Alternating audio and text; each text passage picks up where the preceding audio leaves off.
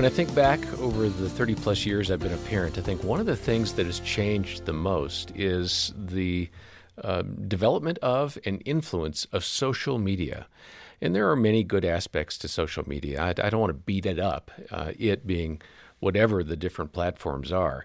But letting your time be consumed on social media can be pretty dangerous for us as adults and especially for our kids. I'm John Fuller, along with my friend and Focus colleague, Dr. Danny Huerta. And Danny, you've been counseling a long time. You've seen the rise of social media and its influence. Talk about the way it especially is a problem for boys. What's interesting to me is that they've matched video games with social media, which has become a huge issue with parents and their sons, especially sons that are into video games. It creates a social networking and almost a sport out of video games. Not almost. It is a sport. I know somebody whose son went to college on a video game scholarship, if you can believe it. Yeah, and what's interesting is we've seen a correlation between social media coming into the general public and an increase of mental health issues among children.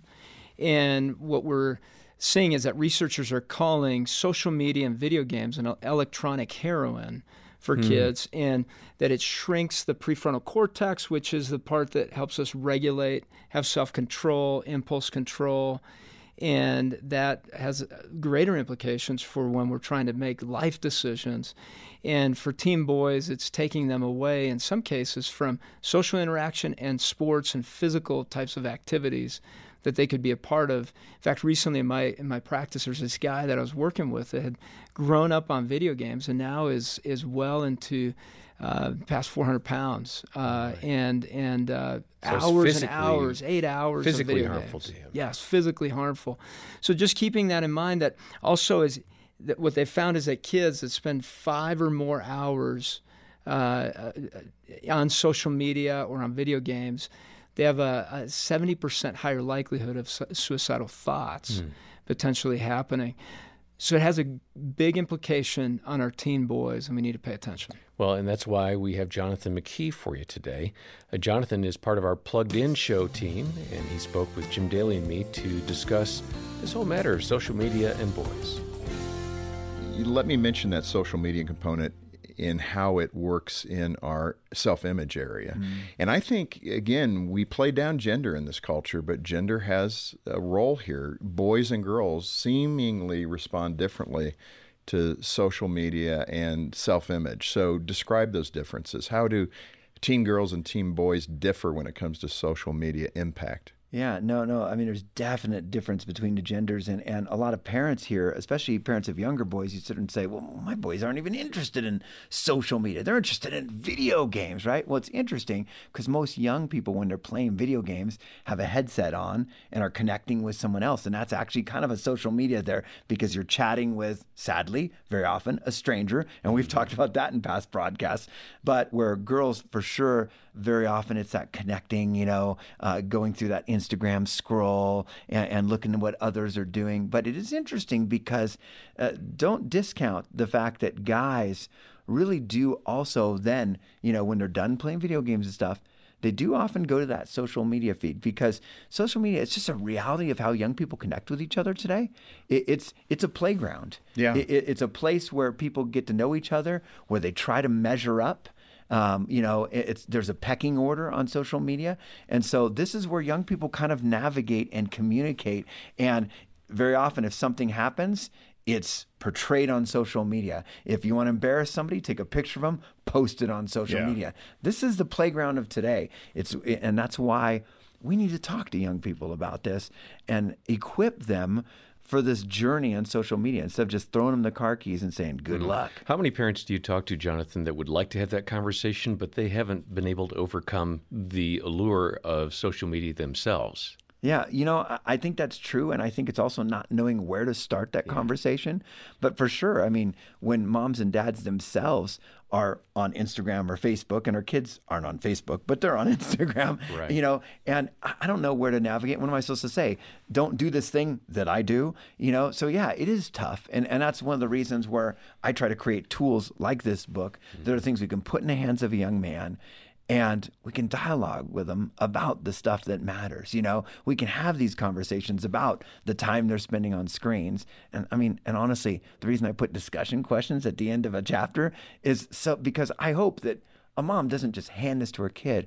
I hope that a mom or dad says, hey, let's go to breakfast this week and talk about chapter 7. Kind of use it as a study. Absolutely. Format.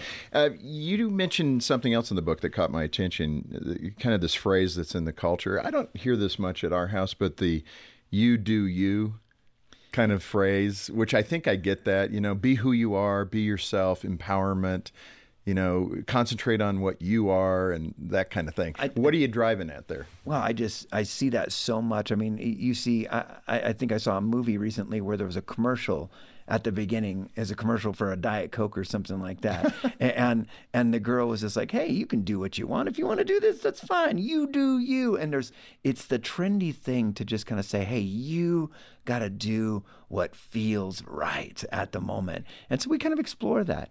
We explore that in the book. We talk about, how's that work for you? When you do what just feels right at the moment. And we talk a little bit about indulging and are there consequences and does that actually affect others? These are things that we need to navigate because, again, when young people are connected to 9+ hours a day on average of entertainment media, that's a lot of messages in their head kind of affirming them that, hey, just go for it, live for the moment, let go, lose control. These are the messages we hear in music more than anything else. Let go, lose control. Yeah. And we need to explore those. And it's in direct contradiction to a person of faith, a Christian who wants to follow what Christ says to do, which is to love your neighbor, to lay your life down for others. That's so contrary to you do you. And that's why I love to, and I use a book like this as a perfect excuse to kind of almost just throw down that contrast and instead of preaching at the kid, say, hey, here we hear these messages in our culture, and here's what the Bible says. What do you make of this? Yeah. And kids are smart. A lot of these guys will sit there and go, wow, yeah, that doesn't mesh. Right. And they've seen that. And so that's what I try to do. And I tell true stories of young people and some of these struggles and what happened in their lives. And it's good to kind of explore that and be able to think and go, hey, is that the road I really want to go down? Danny, a common phrase that Jonathan brought up that we hear so much is, you do you. That's fine. Whatever works for you. So how do we encourage our kids to be more outward focused in a time when screens and social media just drive so much of our interaction these days, and it's just me? Really, it begins with ourselves, of how we manage our own technology. That may sound cliche, but it's totally true. It begins with how we handle our lives, our physicality. So do we go on hikes? Do we do workouts? Do we get outside? Do we have a variety of interests that we're involved with, or do we pass our time on there? And then the other one is, are we afraid of setting boundaries and limits? Are we in a hurry to be just like the other family? Are we in a hurry to just make our kids happy and give them the brain candy of social media and the phone that begins to consume them? There's no hurry to get them phones and devices. And if you're going to do that, I would really highly suggest having boundaries, limits, and a balanced life, and creating an opportunity for having hikes together as a family, or bike riding, or doing things that are different than passing the time on either TV, streaming movies video games, social media.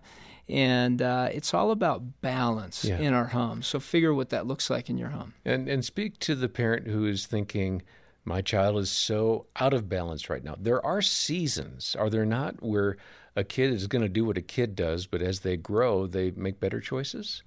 Yes, and you may have withdrawal symptoms similar to a drug addict, which is fascinating. With some of the teenagers and kids that have been used to being on devices all the time, when you remove that, what has been seen is that first 3, 4, sometimes 5 days, there are intense emotional outbursts. A person they can't have control of themselves. Don't give up there. You are resetting what the child is needing to consume and do, the choices they get to make, and the boundaries you're putting in place. Many times after that 3, 4, 5 days, you do get a happier child, a more social child, Brain just has to reset. Be patient with that. Don't be afraid of those reset moments you may need to have. And as kids mature, they'll learn more and more how to navigate all these tools coming at them. Yeah, the goal is self-regulation, not external control. So, well, if your child is spending too much time on social media or playing video games or just on screens generally, get in touch with us, and we've got resources for you. And also, we have caring Christian counselors here. It'd be a privilege for us to set up a free phone consultation. Our number is 800-A-FAMILY. Again, 800, the letter A, and the word family. And then go to our website and get the book from Jonathan McKee. It's called The Guy's Guide to 4 Battles Every Young Man Must Face. We'll send that to you for a generous donation of any amount to the ministry today. And we've got all the details in the show notes. Next time, you'll hear more from Jonathan about the importance of talking with your kids about substance abuse. For now, I'm John Fuller, and on behalf of Dr. Danny Huerta and the entire team, thanks for joining us for the Focus on the Family Parenting Podcast.